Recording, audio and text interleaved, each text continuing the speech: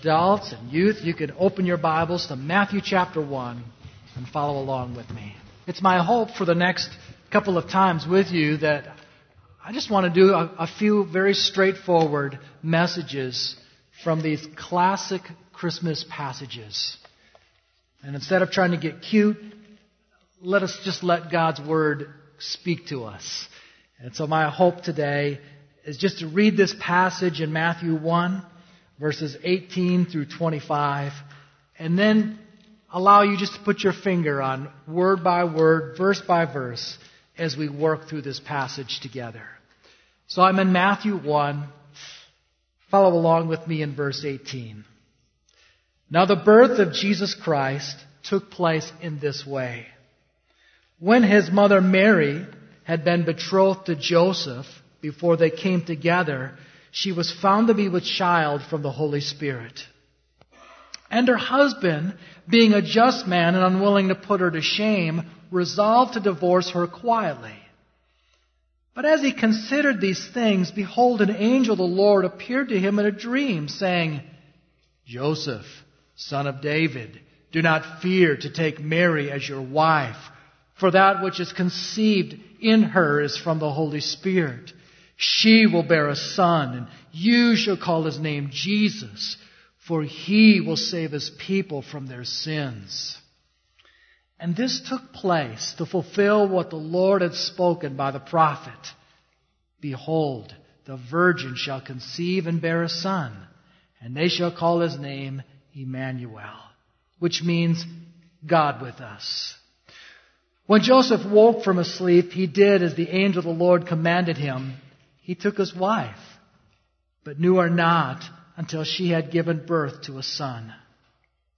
And he called his name Jesus.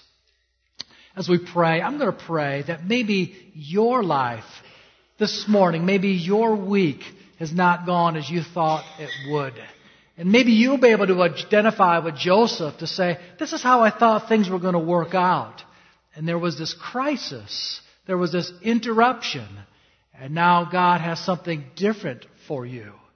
Let's pray that God would give us understanding of how it was for Jesus to be born and how the father, the earthly father, Joseph, had to adjust his plans.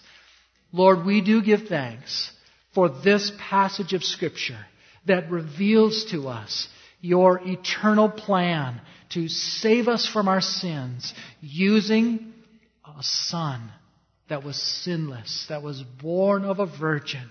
And now help us to hear these words freshly and apply them to our lives. In Jesus' name, amen. If you're familiar with this portion of Scripture, then you're aware that the first 17 verses of Matthew 1 is what's called a genealogy. This is where we have the ancestry leading up to Joseph or Jesus here. And you look at chapter 1, verse 1, you have a few of the heavyweights in the Old Testament. The book of the genealogy of Jesus Christ, the son of David, the son of Abraham. Abraham was the one in Genesis 12 whom God says, from you I'm going to make a great nation. And your nation will be a blessing to all the nations. That blessing will come through a person, a promised person, Jesus Christ. David, the other name mentioned in verse 1, has to speak about the great king of Israel, a king who was a man after God's own heart. And God made a promise to David that he will always have an ancestor that sits on the throne. That physical throne and that eternal throne. So the first 17 verses of Matthew 1 have to do with natural birth. And then you get to verse 18. Where there's this theme of birth continuing, but it's not a natural birth. Rather, it is a supernatural birth. Look with me at verse 18 again. Now the birth of Jesus Christ took place in this way. When his mother Mary had been betrothed to Joseph, before they came together, she was found to be with child from the Holy Spirit. Now this is a well-informed congregation. I believe if I asked the question, what does betrothed mean?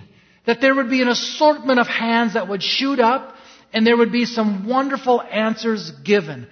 probably even better than I could offer. But this betroth speaks of what we refer to as engagement. It is a couple that has come together. In the first century, this couple would have been arranged by their parents. And it would have been identified, this is the young lady for you, or this is the young man for you. This engagement process was much more binding than ours today. Today, a couple gets engaged, and there's really nothing holding that together other than the purchase of a ring. But back then, it was actually legally binding. In fact, that couple would call one another husband and wife. In fact, if one of them was faithful to the other, it would actually be said that they had a divorce with one another. So here you have Mary and Joseph betrothed. In this period of time could last for an entire year. It was customary at this time then for the father's family to offer what was called a dowry. This was a payment. And this payment would go towards the young lady and her family. It would go to offsetting the wedding expenses, as well as an insurance policy in some way, in the event that this young man actually divorced this young lady. The young lady and her family would have some money to be able to take care of her. Now we see in these opening words of this passage that marriage is highly valued here in the Bible. But not only this, purity. A young man and young women keeping themselves pure before they are married. We see here in verse 18 that before they came together, Mary was found to be with a child from the Holy Spirit. Now we need to cut Joseph some slack at this point because he did not have Luke 1, verses 26 and following to draw from. It is here where Mary is visited by an angel named Gabriel. And Gabriel tells Mary that she will be pregnant, but she will be pregnant from the Holy Spirit. And God is going to do a work in her life to allow her to be the mother of the Messiah. Joseph doesn't know this. All he knows is that he has pledged to marry to this young lady whom he cares for. And now she is pregnant. So let's read verse 19. It says, "And her husband Joseph, being a just man and unwilling to put her to shame, resolved to divorce her quietly." There's a few words here that we could use to describe Joseph. The first word is the word just. We see that in verse 19. The word just in Greek just means that he was morally upright. He was a rule follower. He was a good man. He was one who valued what the Bible had to say about marriage and what it says there in the law. He's a good man. The second word that we could use to describe Joseph is that he was a kind man. Because you'll see here in the next part, he is unwilling to put her to shame, resolved to divorce her quietly. She, being pregnant before they were actually married, provides some sort of a scandal here for Joseph. This is grounds for a divorce. And as he is just, he knows what God's Word says, he knows that there's a proper way to do this. His heart here, as a love for his fiancée, is not to shame her. You might remember in John chapter 8, there is a woman caught in adultery. Do you remember what happens? That woman caught in adultery is brought before a large gathering of men. And what's the purpose of that? To bring shame. That's right.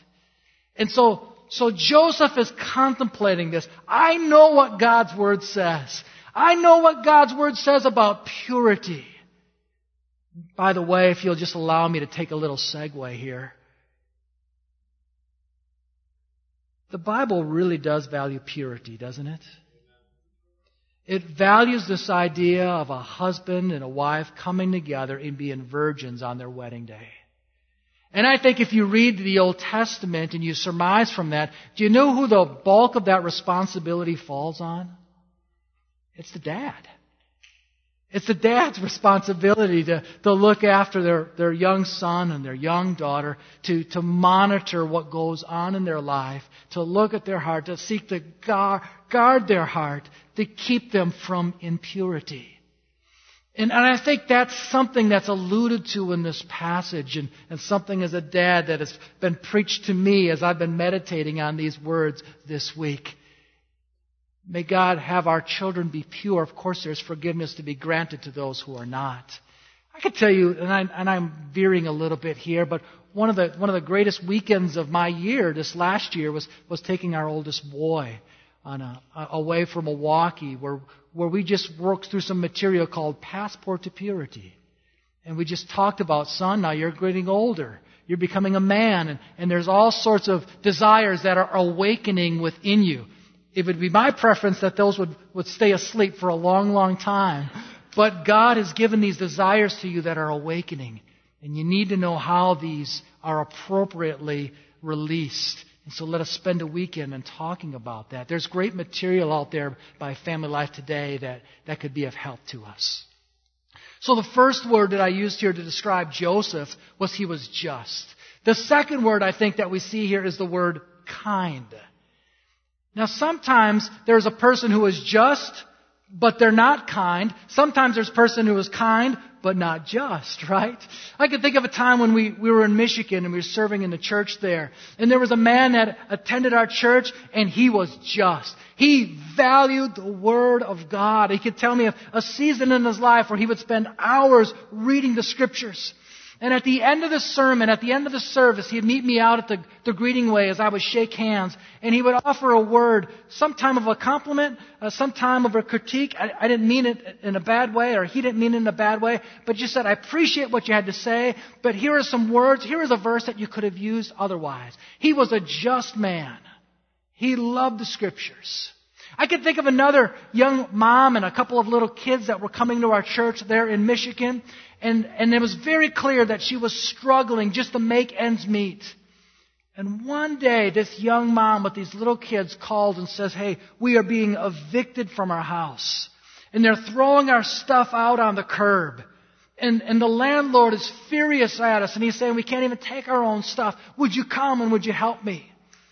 So me and another guy, we loaded up in his truck and we drove down to this house. And do you know who the landlord was? It was the just man. It was the just man within our church that valued Scripture. And when he saw me coming on the property, he says, preacher, what are you doing here? You are enabling a sinner. And I said, I'm actually just here to try to help the struggling young mom with her children try to get her stuff protected here.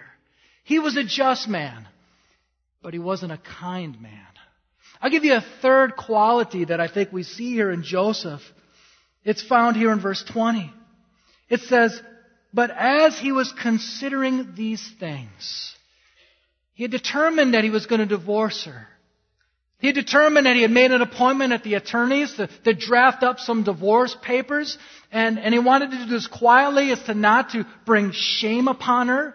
And of course, he could have applied Deuteronomy 22, verses 22 and 23, that what could have happened is he could have brought this woman, this fiancée, before the authorities, and she could have been killed for this, according to the Old Testament law. He decides, no, I'm not doing that. As I'm considering these things, as I'm meditating on these truths, as I'm pondering these things, he gets a word from the Lord. And isn't that the way it often is? When we are thinking and we are pondering and we're meditating, he gets a word from the Lord. That's Proverbs 3 verse 6 says, in all your ways acknowledge him, and he will and he will make your path straight. It was Matthew Henry, the great Puritan, that says, the Lord gives guidance to the thoughtful, not to the unthinking. And so he is not only just, he is not only kind, but he is also a thoughtful man. And as he is thinking on these things, verse 20 tells us, behold, an angel of the Lord appeared to him in a dream, saying, Joseph, son of David.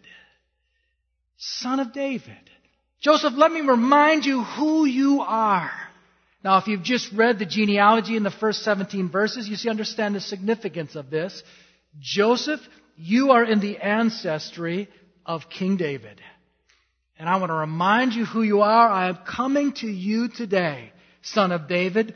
Do not fear to take Mary as your wife, for that which is conceived in her is from the Holy Spirit. Do not be afraid. Why would he say, do not be afraid, unless Joseph was prone to fear? What would he possibly be afraid of? Well, clearly he could be afraid of his reputation, right?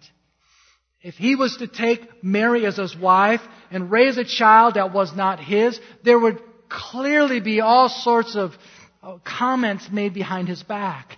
There would be smirks when he passed in the marketplace.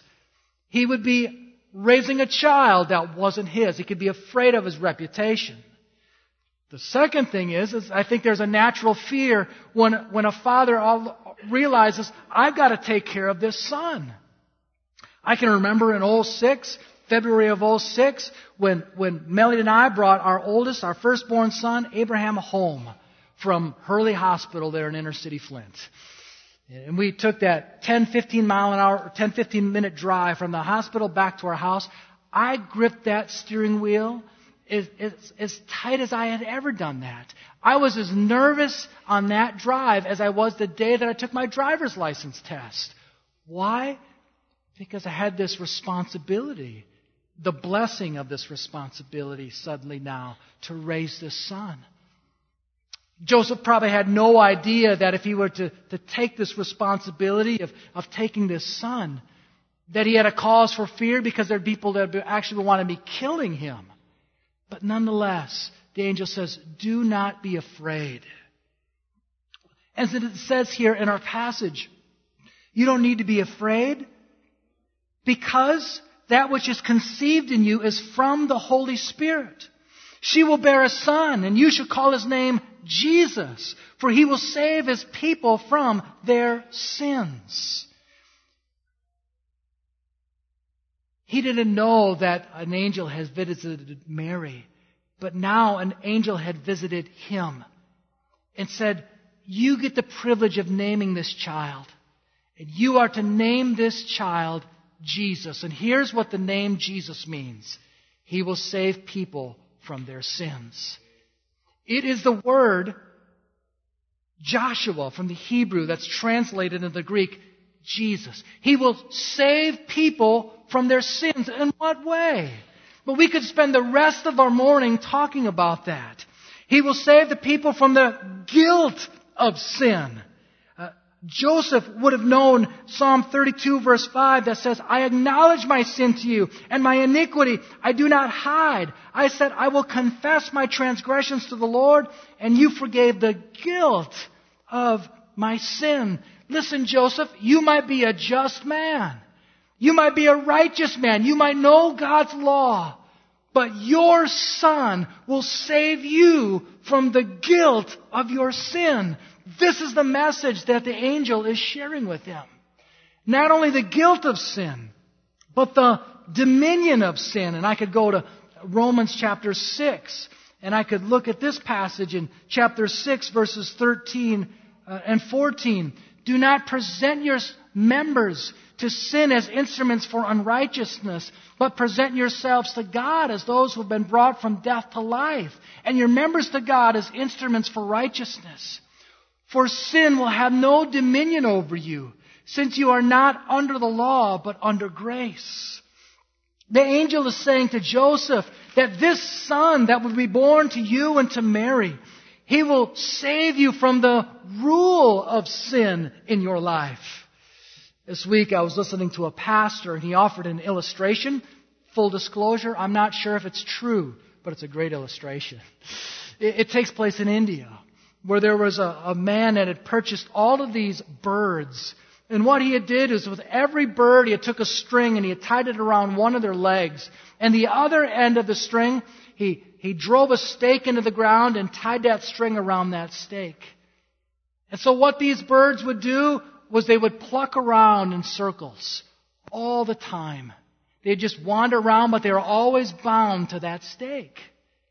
And one man looked on the scene and he had compassion for those birds. And he says, I want to buy every single one of these birds. I want to purchase them. But I want to purchase their freedom. And so he bought these birds. And now he says, now, unloosen them. I want you to unwrap the string from their legs so that they can be free. And you know what these birds did, right? They wandered around in a circle. And the new owner says, this is not why I purchased you. So he shooed them and he moved them away from their stakes and they went 15, 20 feet away. And then you know what they did? They went around in a circle. And he says, I have purchased your freedom. This is not what you are created to do anymore. Joseph, God has sent a son to you that will save you from the guilt of sin, but also the dominion of sin. So that people at Highland Crest in 2019 would no longer need to be a slave to sin.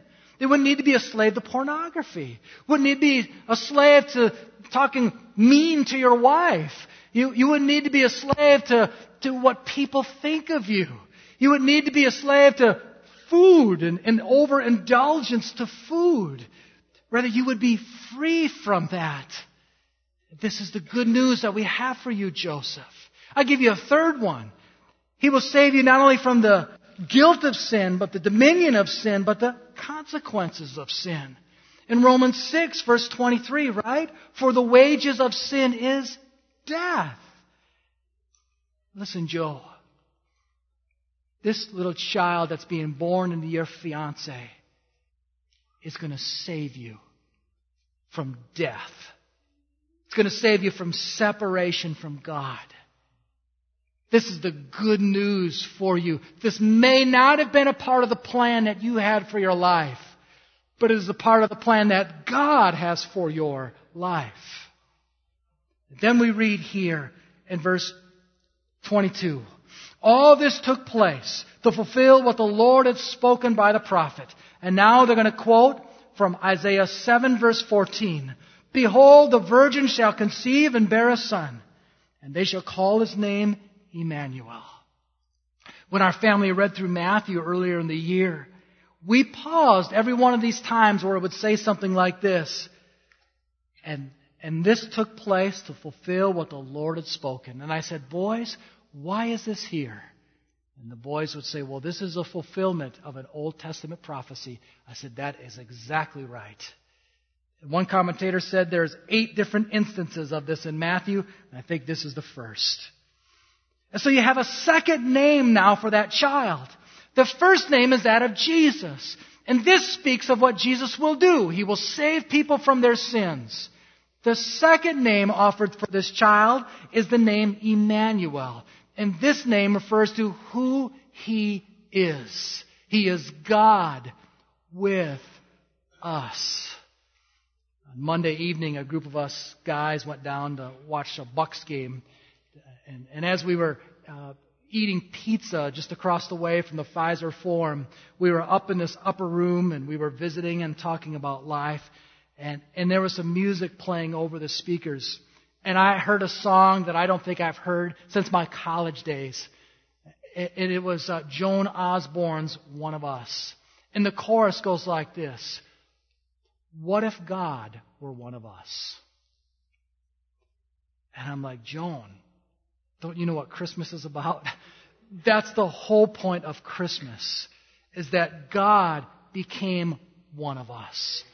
And we hear that in the Scriptures. We just sang about that in Hark the Herald Angels Sing. Let me read to you verse 2. It says, offspring of a virgin's womb, veiled in flesh the Godhead see, hail the incarnate deity, pleased as men with men to dwell, Jesus our Emmanuel. This is what we sing about during the Christmas season, that Jesus has come to be in our place.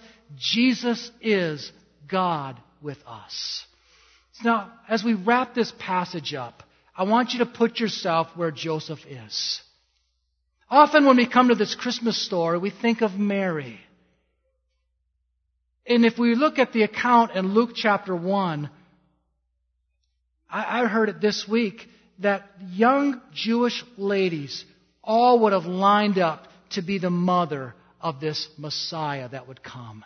This was a very honorable thing for Miss Mary to be able to take on, that she got to be the mother of Jesus. Now think about that for a moment with me, would you? Imagine her lined up at the soccer field with all of the other girls, and they're watching their sons out there playing soccer.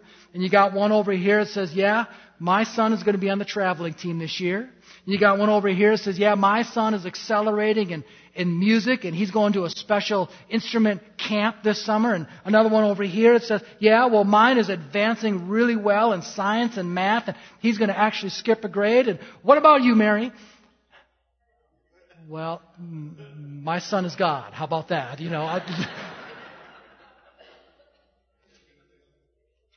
And when you think about how this has played out over the centuries and generations, Mary is esteemed. I mean, there's times I go over to Pick and Save over here, and as I'm driving, there's a house there that has a statue of Mary, right? I mean, people literally pray to Mary. Probably the most famous football play is named in her honor, right? The Hail Mary. But Joseph doesn't get any of that. So Joseph, if he's like you and I, had a plan for his life. This is my plan. I want to have a young lady. I want to get married. I want to raise a family. And then an angel comes and says, God has a different plan for you. And it's a whole lot better than what it is for you. Now, what will Joseph do? So let's look at what it says here as we wrap this passage up. Let's pick it up there in Matthew 1, where it reads in verse 24, when Joseph woke from sleep, he did as the angel of the Lord commanded him. He took his wife, but knew her not until she had given birth to a son. And he called his name Jesus. I like this Joseph. I think there's some humility in him. He had a plan. God said, that is not the plan for your life. I have a better plan for you. And he says, I am on board. Your plan is better than mine. And I wonder, in what way could you identify with Joseph? This might be a little corny, but I was thinking of it this way. There are a lot of massive hardwood trees here in Green Bay. And my father-in-law and mother-in-law have these huge oak trees in their backyard. One of them has a rope that uses a swing that the grandkids go on. It's been a place of family pictures for years. Next to that is a couple of oak trees that have a place for a hammock there in the summer. And if these oak trees could talk, might they say something like, I am doing exactly what God has asked me to do. I am glorifying God right now by being used to hold up this swing for the family. This is what God wants of me. But what if God brought a crisis into that oak tree's life some July afternoon, and a storm swept through, and it knocked one of those oak trees down? And they said, oh my goodness, now what am I going to do? My dream was to do exactly what I have been doing. Now it's all lost. And then the owner of the house and a few owners come with a portable sawmill and cut that up and make some boards. And they let that dry. And then the next season, they build a dining room table. And it is from this dining room table where the Bible sits. It's from this dining room table where it is read and where a family gathers together and prays and eats. It's from this dining room table from people from the community come over for a study and they hear of God's truth. If that oak tree could talk, it might have said, I thought this was my dream for my life, but God brought a crisis in my life, and His dream and His plan for my life is far better than mine. You have a crisis going on right now? I wonder if you wouldn't mind just surrendering that and say, maybe I don't know everything. Maybe I'll just wait and let God work. I suspect His plan is a lot better than yours. Let's pray. Father, thank you for this word. Thank you for this truth of Jesus coming. He is God. He is man. He has come to save us from our sins. He has saved us from the guilt of sins, the dominion of sins, and the penalty of sin. As that was true for us, it was true for His own earthly Father as well. And may we exhibit the same humility and say, Lord, this is what I thought my life was going to be, but I don't care. I want what you want for my life. And may I live that out today in the days to follow. We pray this in Jesus' name. Amen.